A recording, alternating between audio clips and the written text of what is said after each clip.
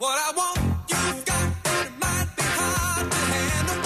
But like a flame that burns a candle, the candle feeds the flame. Yeah. What I got, full stock of thoughts and dreams that scatter. When you pull them all together, and how I can't explain. Oh yeah, well, you. All right, one more hour to go. It's the Easy Like Sunday morning edition of the Dan Jacobs Show. Although it's not Sunday morning anymore. It's straight up noon. Just turned 12 o'clock in the Mile High City. That is a fact. Colin, you want to trade somebody on the Denver Broncos already? We haven't even started the season. Well, I've been kind of pounding this table for a while if it could happen. So looking back at what the Jets did with Jamal Adams, and they got 2 first-rounders and a second-rounder in that trade to the Seahawks. Mm-hmm. Now, Justin Simmons is the 6th highest-paid safety in the NFL right now, and that he was in the top 5 up until this last year.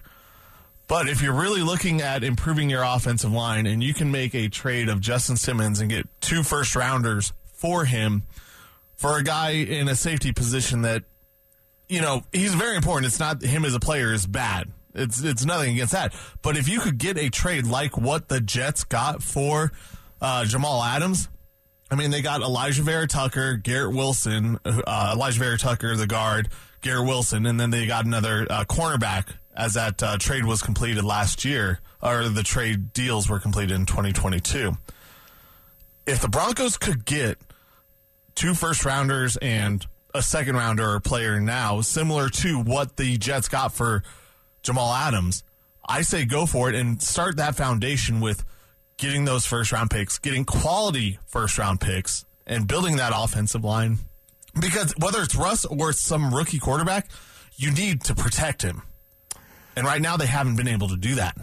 I see what you're saying.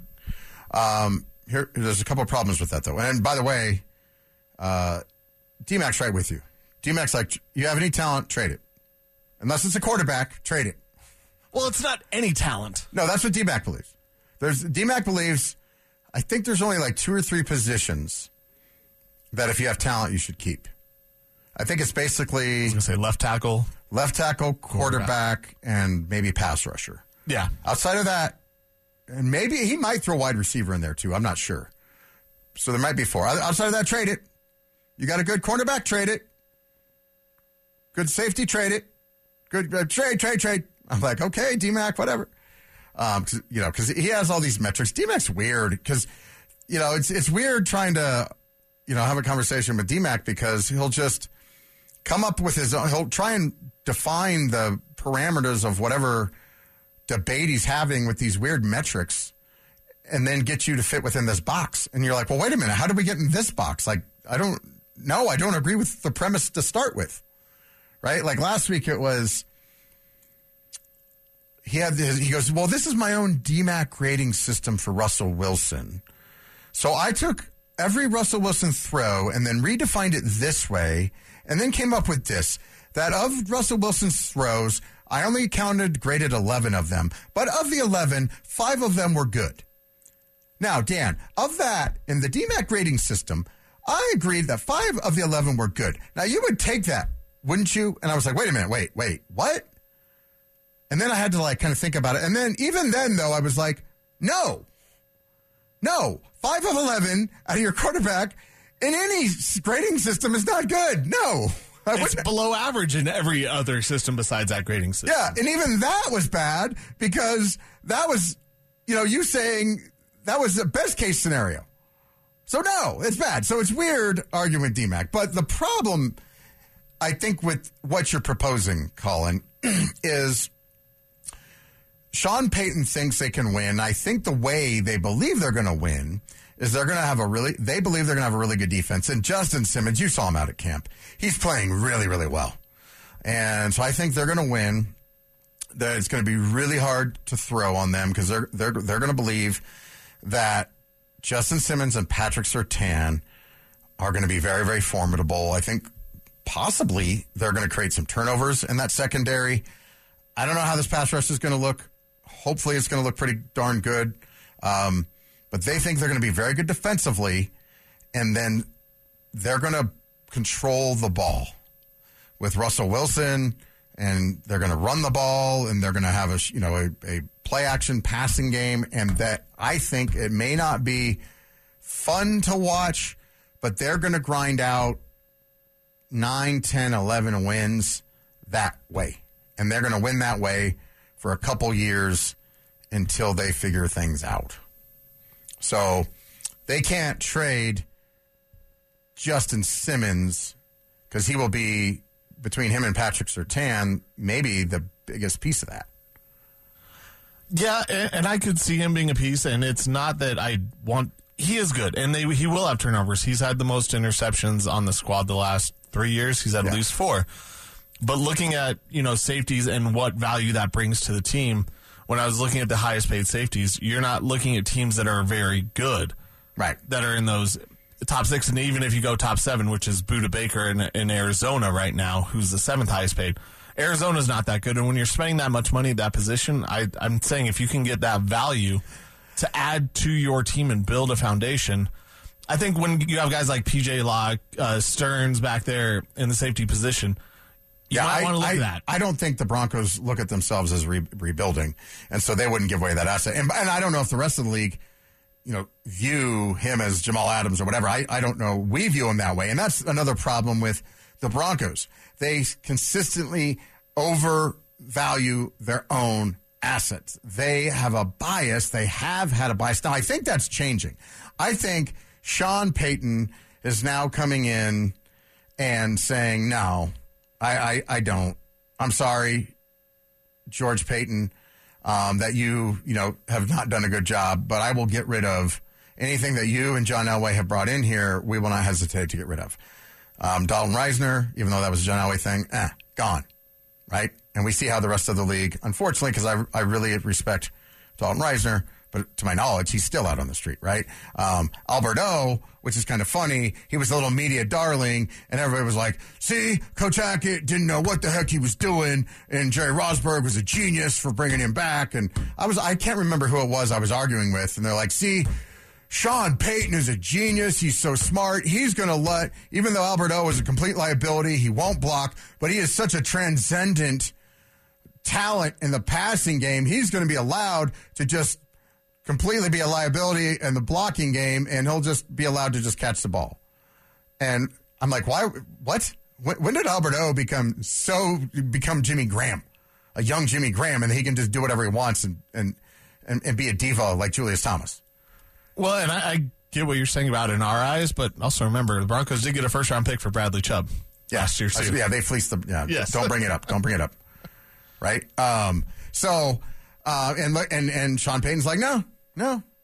And last night you saw, late into the game, it was, Albert O, which was, by the way, just squirrel side note, like there was a play where I think it was DiNucci, maybe it was Stidham. DiNucci was like, man, if he could have gotten that ball into Albert O, that would have been a big play. It was Ryan Harris was saying it was like, what do you mean if he could have? Like if the ball was straight to the defender. Like Albert O wasn't open. It was a play that like the defender dropped an interception, right? Oh, I think that was DiNucci towards the end of it. Yeah, Yes, it was like yes. towards the end. It's like, dude, yeah. Well, also if he could have like thrown it 100 yards into the end zone for a Hail Mary Madden play, like, yeah, like what are we talking about? I mean, if there were only 10 defenders on the field, it'd be a lot easier. Yeah, too, right? like what are we talking You'd have a about, better dude? chance. Like Albert O, because he said it twice. Like he kept saying it. It's like, what are you talking about, Ryan? Like he wasn't open. He threw it into the gut of the defender who dropped it. Like, yeah, he could have. Yeah, like, what are you doing here? But yeah, so finally, I think the overvaluation of their own players is over. Like they actually tried to get rid of Cortland Sutton, and everybody was like, no, we don't want that contract. It's like a totally overvalued contract. So no. But the issue is right now, they're just stuck with what they have. And right now, especially offensively, it's not good. But they think, or they thought they had fixed the offensive line. So that's problematic because they spent heavily on Ben Powers, which right now, again, it's early.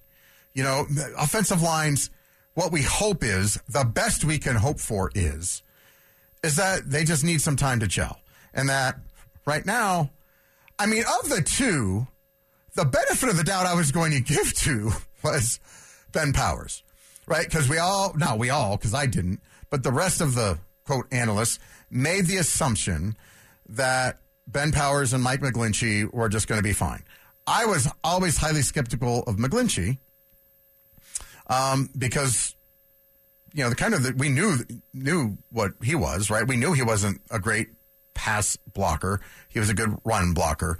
But I was at least going to give the benefit of the doubt to Ben Powers, right? Like, he seemed to be the more solid of the two. Right now, he seems to be struggling more of the two. But again, McGlinchey's out, right?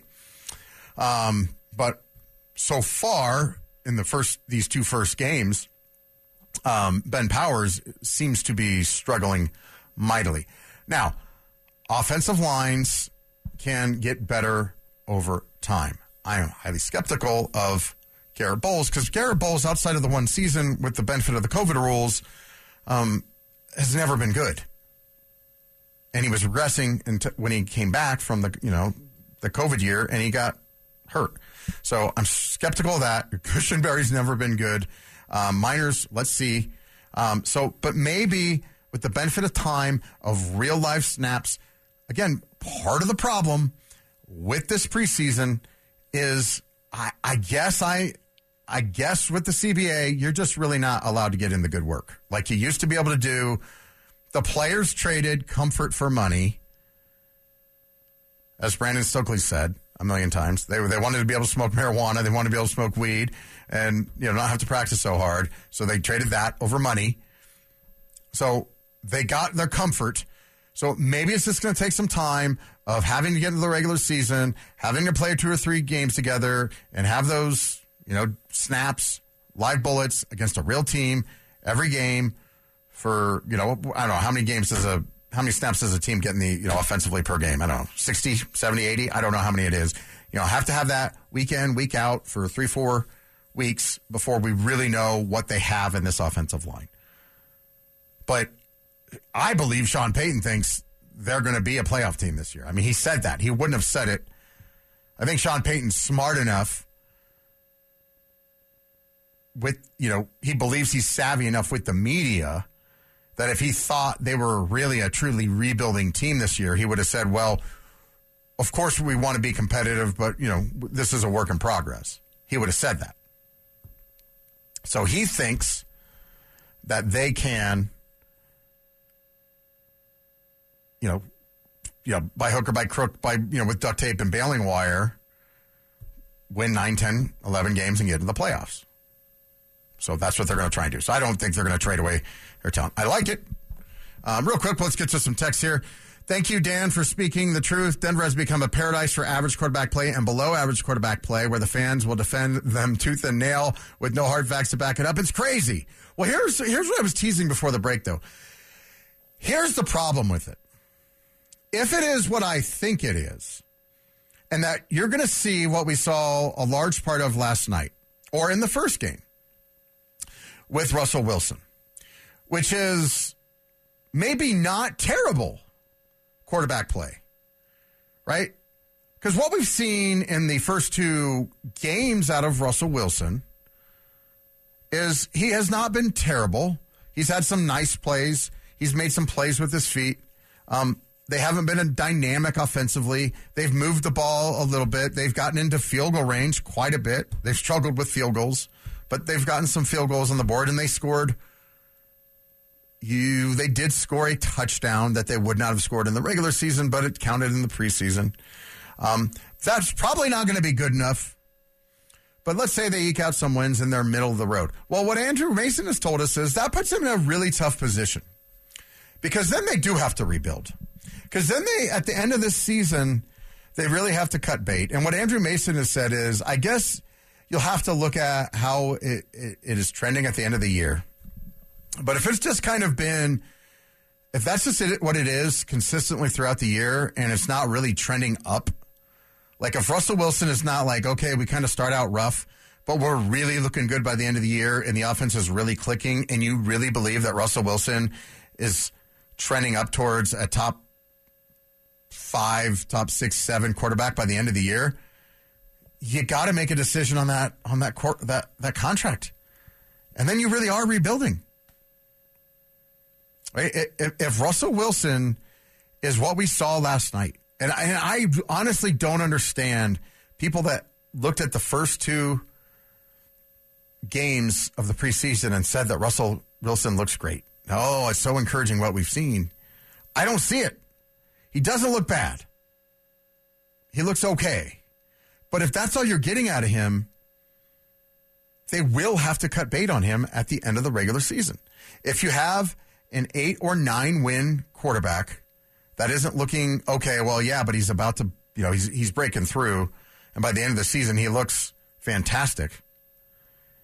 They can't commit to that contract for the next 5 years, man. They have to cut bait. So that's why it's a problem. That's why we're talking about it now. That's why it's important. It's so important because they have to make decisions on the future of the team. Well, and what happens if they do have to cut bait on that contract? That means it's going to be uncomfortable around here for the next 2 or 3 years until they find another solution for the quarterback position. And that's not going to be fun. They're going to have to rip the Band-Aid on that. Well, let's see. On the RamosLaw.com text line, or Ramos text line, I hate how you guys cannot give John Elway the sole blame. Let me read that again. I hate how you guys cannot give John Elway the sole blame. Well, how can we give John Elway the sole blame? He's not the only guy. I mean, John Elway gets a lot of the blame. Like, he was a big part of the blame, but, I mean, George Paton has been in charge of the last 2 drafts, or last one. I mean, how many drafts did George Paton get? Did he just get his own? I'm trying to think here. He definitely had his own draft. I guess he only got 1 draft on his own. Right? Is that right? He got 1 draft on his own. But, I mean, 21 was his first draft class. So, yeah. 21. No, he got 21, 22, and then this was 23. Peyton. So he had 2 drafts, right? So there you go. He gets blamed, right? Does Joe Ellis not get blamed? Does Joe Ellis and John Elway also get... I mean, Joe Ellis hired George Paton. Joe Ellis gets blamed. The trust gets blamed. George Paton gets blamed. Like, there's all sorts of blame to go around. Yeah, I don't think it can all go on Elway. It's just like even when they lost that Super Bowl, was the blame on Elway because Fox didn't have him prepared for that Super Bowl? Yeah. I mean, it goes around to multiple people. It's more than just one person, but the brunt of it lands on Elway's shoulders. Yeah, absolutely. So this one, let's see. So Colin, what do you think this guy's trying to accomplish here? He says, you don't see because you're stupid, Dan. This guy's number that ends... Oh, it's our Albuquerque guy. Well, I read your text, Albuquerque guy.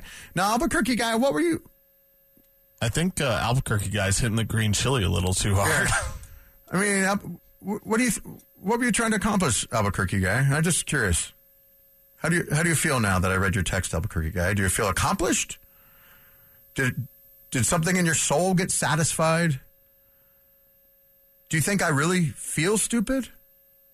Because you said I'm stupid? Do you think listeners go, that guy's right. Dan's really stupid. Dan is an idiot. You're right, Texter. I mean, some people already feel that way. Do you feel validated, Texter?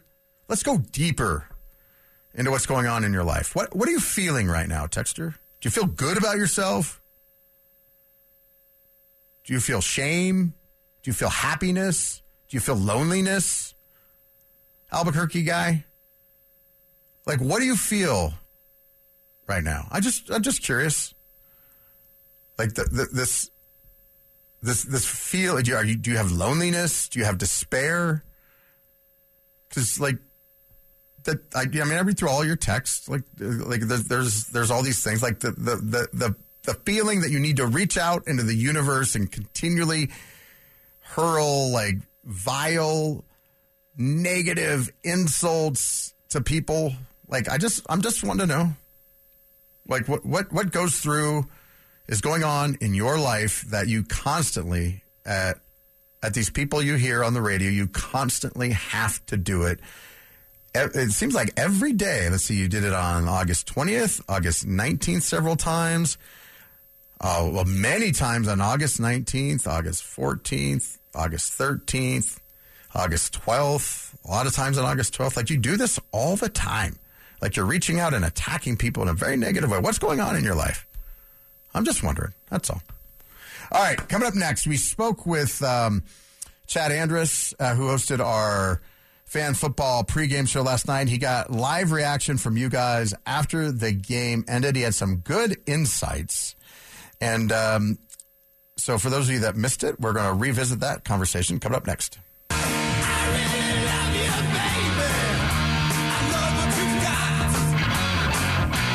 So, I'll open up the show talking about, I think that they do a fine job on 9 News, and I have nothing against Steve Levy. I think Ryan Harris does a nice job, too.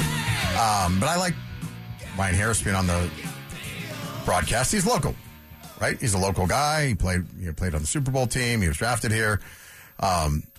It's nice, but I don't remember when Steve Levy started doing the broadcasts.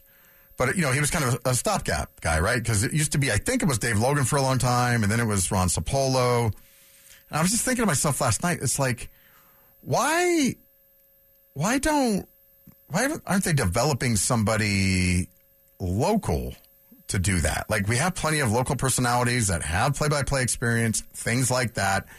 Why wouldn't we do something like that at 9 News? They have guys there that could be doing it. It's just weird that they don't develop that. And not that I have anything against Steve Levy, but it's just weird. They bring this guy in, 3 times a year, and it's been going on for 5, 6, 7 years now. I don't even know. It's kind of a weird thing. So today, we had Chad Andrus on. He hosts our fan post-game show, and he's the play-by-play guy, right? Like, he's done play-by-play for NBA TV, for the Mountain West Conference Tournament. He was our play-by-play announcer for our D-League team, for the Nuggets affiliate for a long time, for the entire year they were in entire time they were in existence. So it was interesting to me. So that's how we started our conversation. Want to bring that to you coming up next, but that was the genesis of the conversation. We'll bring that to you now. All right, so this conversation we were having, it just popped in my head.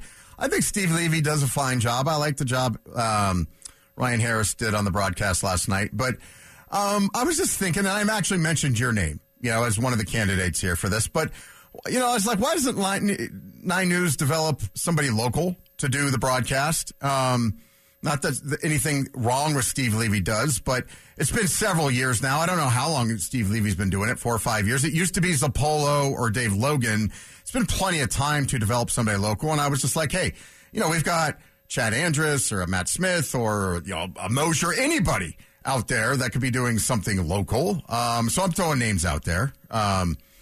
And I said, I actually, even on I would like to see, there's some color names out there as well. That would be fun. Not, maybe even with a Ryan Harris, because I think Ryan does a fine job as well. But just having some fun with that.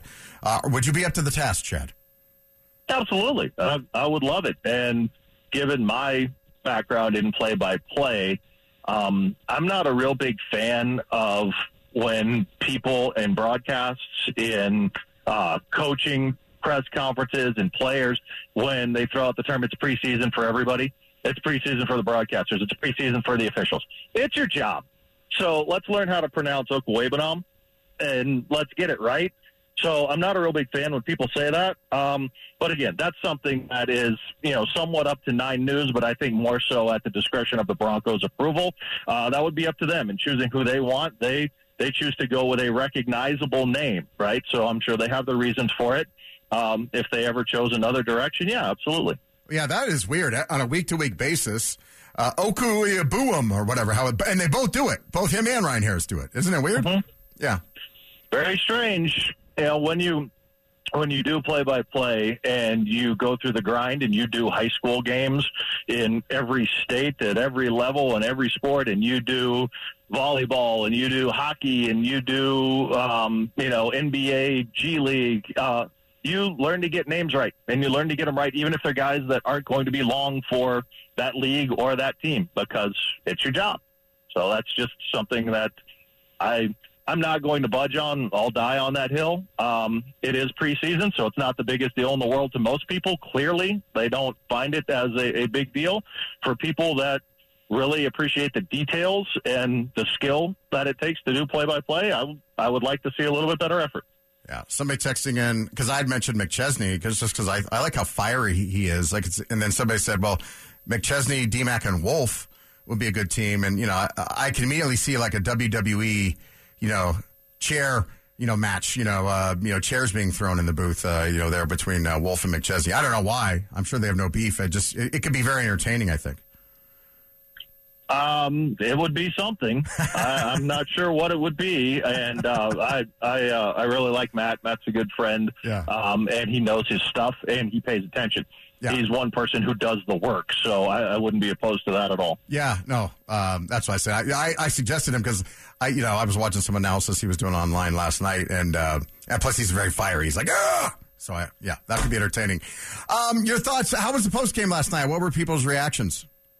A lot of vitriol, a lot of disgust with Vance Joseph. People upset that they're seeing kind of the same pattern of not getting stops when the team needs to get stops. And that was kind of the point of contention of the argument is that on Vance Joseph? Is that on the defensive coordinator? Is it more the same that we've seen over the last 7 years of a defense not standing up when it counts? Or is it just preseason game number 2 and none of the guys that didn't get stops on the last 2 49ers possessions are going to be on the 53-man roster? So what are we talking about?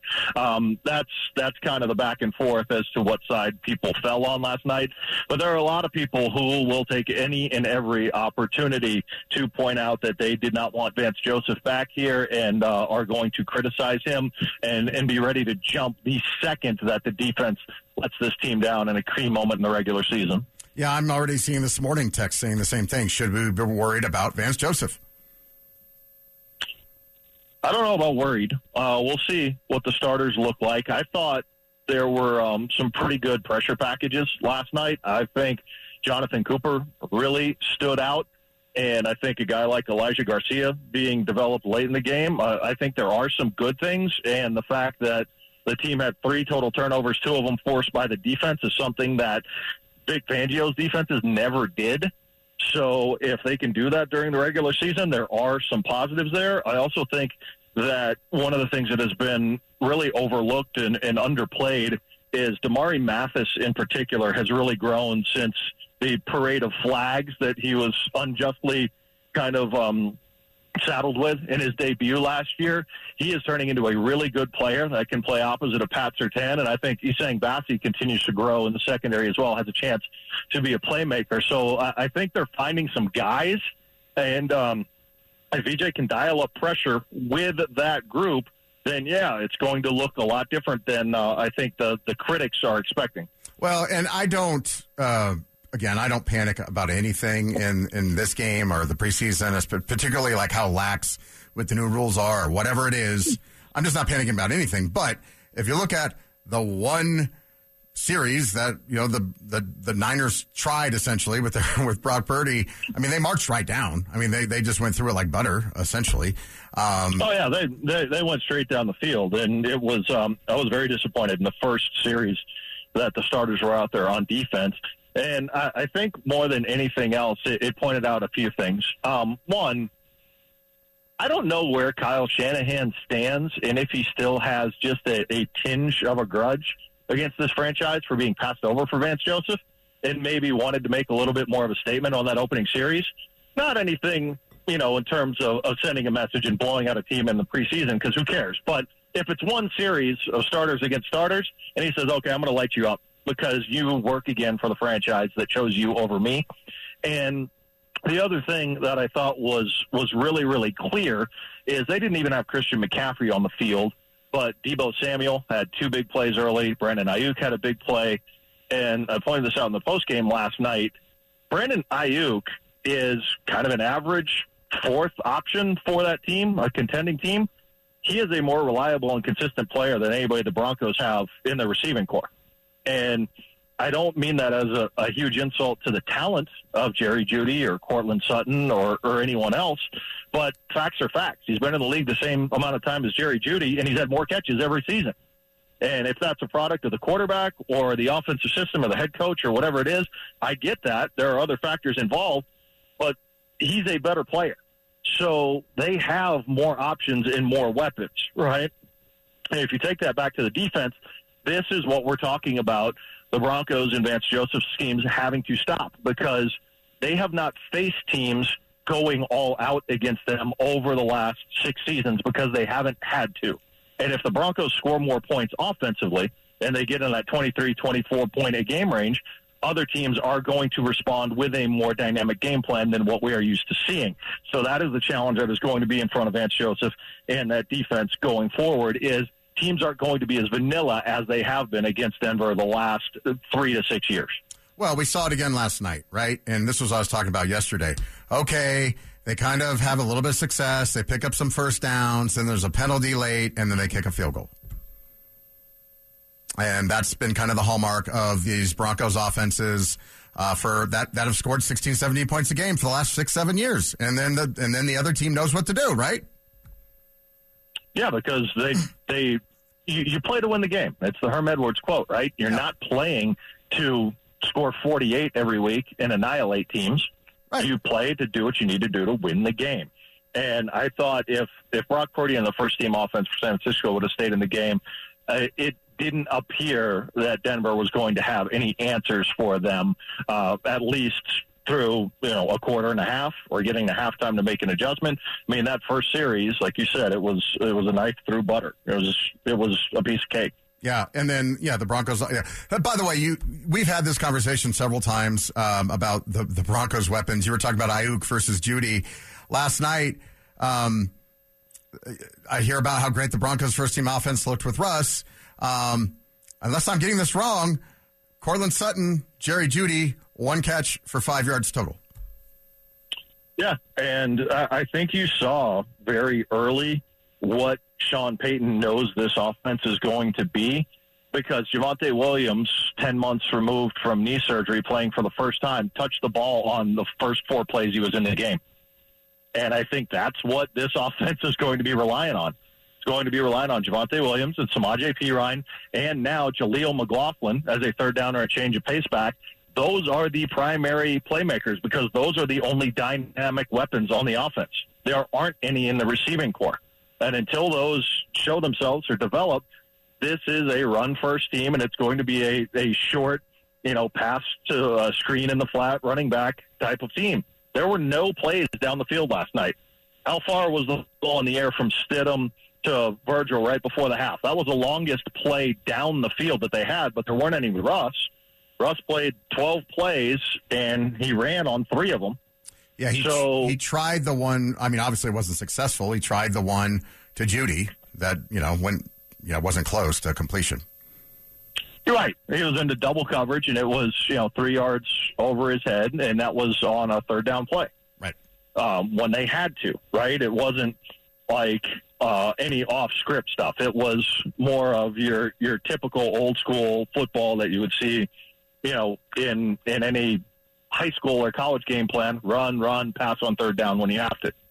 Yeah, it's weird now with Russ. I don't think Russ played bad. It was just a kind of a meh performance. He did what he kind of had to do, and I think now Sean Payton, just because of all this narrative around Russell right now, is kind of spiraling out of control. He just said, "All right, let's just get him out of here." But your assessment of what you saw with Russell Wilson last night? Incomplete. I mean, didn't show me anything one way or another. I think him running 3 times and what happened with running, whether that was at a zone read and a designed run for him and then one other scramble. I think the original plan of the whatever it was, 12, 16, 20 plays got cut short immediately because they were like, he's already run 3 times. We cannot have this happen and get him killed in the second preseason game.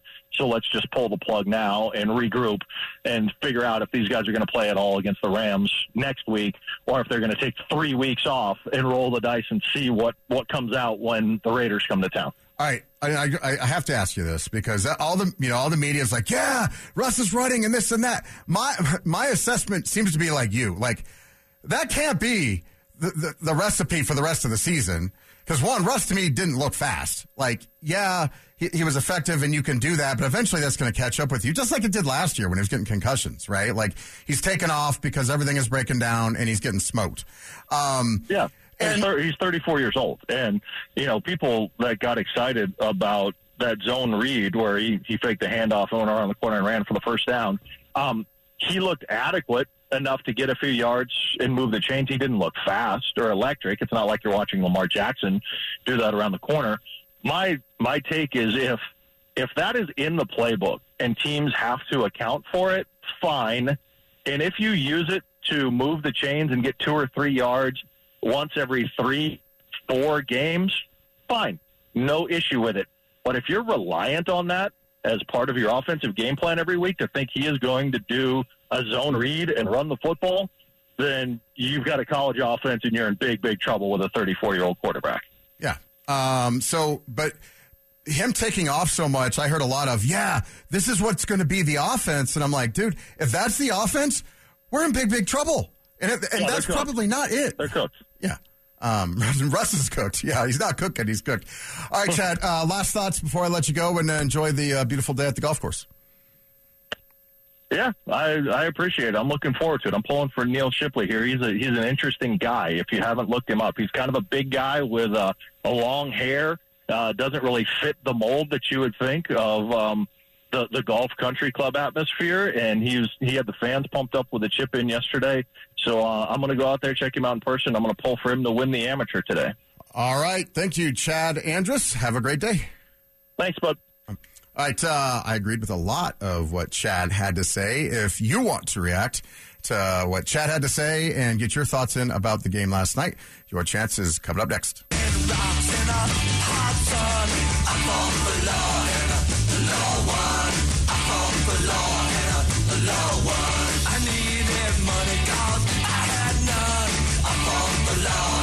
All right, final segment. We'll get some of your text here. But first, we'll go out to... I don't know. Would you still call it Twitter? Yeah, until Google, when it redirects you there, changes it to X officially, it still says Twitter. Yeah, I still don't even understand. Like, what was the point? Why did they change it to X other than just Elon was just... He was bored. Yeah, I mean, was there a strategic advantage or a marketing advantage? Why did they do it? Strategic, like practicing incompletions? Yeah, exactly. I don't understand it. Like, you had your own brand, like, it was like, seems like, remember when Coke went to New Coke?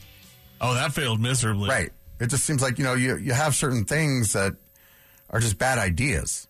It just seems like you had a very strong brand. Like, you spend an entire lifetime building up a brand, and now you're like, I spent, what did he spend? $44 billion buying the dang thing? I was going to say some sort of billion buying it. Maybe he just wanted to see how strong his pull is. Yeah. What he could do. Maybe he's just testing his limits. Yeah, and then I think it was yesterday, the day before, he was on there saying it's not even any good. He was like, there is no good social media platform in the world. And this one may fail too, but at least we're going to try and make it good. Like, he's even like, my product sucks, but we're going to try and make it not suck. But it may not ever not suck. Like, what? Okay. All right, dude. Anyway, so Mike Kliss on Twitter, at Mike Kliss. Per source, Broncos wide receiver Jalen Virgil will need knee surgery to repair meniscus. Good news is ACL is intact, but he will be down a while. Injury occurred as he tried to finish his 50-yard catch and run to 1-yard line on final play of first half Sunday in preseason game versus San Francisco. #9sports. So, not bad news, not terrible news. I mean, I'm happy that Virgil isn't out for the season, it sounds like right now. Yeah. But he's, not that he is not an important piece, but how big of a role is he really playing? Like, yeah, Jalen Virgil. I mean, it's good that he's coming back. Yeah, happy for him, but as far as the offense goes, I didn't see him being one of those big pieces that would have as big of an impact. He has had an impact in some games. Last year, if you remember, he had one return. He had one decent return. Right. So, I mean, he can make an impact. I just don't know if he would have been an impact or will be an impact player on this team. Yeah. Clean up that meniscus. Come back. We wish you a speedy recovery, Jalen Virgil. So, semi-good news for you. All right, I like this one. On the text line, Ramos Law, text line 303-713-1043. To Dan, why do you hate the Broncos? Focus on the positive from Russell Wilson. P.S. Sorry about the whole charity thing. Oops, my bad. All right, Russ, I guess we're friends now. My bad, too. I'm sorry. Let's be positive. Somebody else says, what about Zach Bye for play-by-play? Yeah, he did play. That's what he was. He was a Division I play-by-play guy before he got this job for, I don't know, the Albany Fighting Dogs or whatever they are. I just made that up. It was Albany, though. Is it Albany Knights? I don't know what the Albany team is. Whatever Albany is, I think that's what it was. My northern New York colleges are not very well.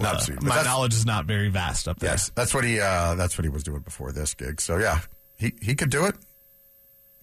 Dan, you asked for Vance Joseph criticism when you hired him, and the Cardinals' defense was mediocre. With him, they consistently lost games late. We're back. Yeah.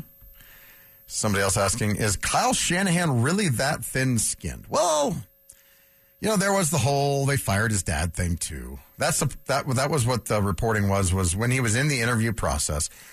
So Joe Ellis, here's how the story goes. Mike Shanahan, as the saying goes, power corrupts. Absolute power corrupts absolutely. And Mike Shanahan was the coach. There was actually a GM. I can't remember. I think it was John Beek, but I could be wrong. There was an actual GM when Mike Shanahan was hired. They had success. He won the 2 Super Bowls. He gobbled up all the power in the organization. And I can tell you from personal experience, and I have a wide array of interests. I've studied things, and I've also worked in a lot of areas, and I do work in the court system and criminal justice system, all that stuff. I'm kind of a big deal. No, I'm not saying that, but I am saying I've worked in a lot of things, so I've seen a lot of things. I've volunteered in politics. I've done a lot of stuff. I don't know that he is one of the most tyrannical people I've ever seen in history, Mike Shanahan. Seeing him up close, it is insane how tyrannical Mike Shanahan actually was when he was in charge of the Broncos. So the story goes that as he got more and more tyrannical and took over, gobbled up more and more power in the Broncos organization, he stuck his beak into more and more areas where the head football coach perhaps should not have been sticking his beak. And Joe Ellis took umbrage to that. And then as Pat Bolin's faculties declined due to the unfortunate effects of Alzheimer's, Joe Ellis had more influence with Pat Bolin. And as soon as he was able to, he kind of said, Pat, Broncos aren't doing so well. Maybe it's time for Mike Shanahan, who you said had a lifetime contract, was coach for life. Maybe he shouldn't be coach for life anymore. And he was actually the one that made Mike Shanahan get got. So when Kyle Shanahan was being interviewed, he looked over at Joe Ellis, looked him in the eye, and even though he was addressing to the question to John Elway, he was looking at Joe Ellis and said, well, if I get hired, would my father be welcome in the building? And it was a super awkward moment. So, yeah, there was some bad blood there, But anyway, that, so thin skin, yeah. But, like Chad was saying, it was, it's not like, Mike's welcome here now. He's in the Ring of Fame and all that stuff. All that stuff's gone. But, I'm sure Kyle, and they talked to, what's his name, Lynch and stuff like that. I'm sure bygones are bygones, but if he has a chance, he'll put in a touchdown or two on him if he could. It's not gone, but not forgotten, so to speak, I think is the term there. All right, guys, thanks for riding with us. It's been fun. We'll do it again next week on Saturday, 11 a.m., and then Sunday, 10 to 1. Appreciate it. Ooh, a little Toby Keith to get us out of here. Well, how do you like me now from the Shanahans? There you go. To Broncos country. Great job out of you. Colin Zanker, appreciate it. You guys did a great job out there on the RamosLaw.com text line. Even you, New Mexico. Appreciate you listening as well. All right, guys, we'll see you next week. But you overlooked me somehow. Besides, you had too many boyfriends to mention, and I played my guitar too loud.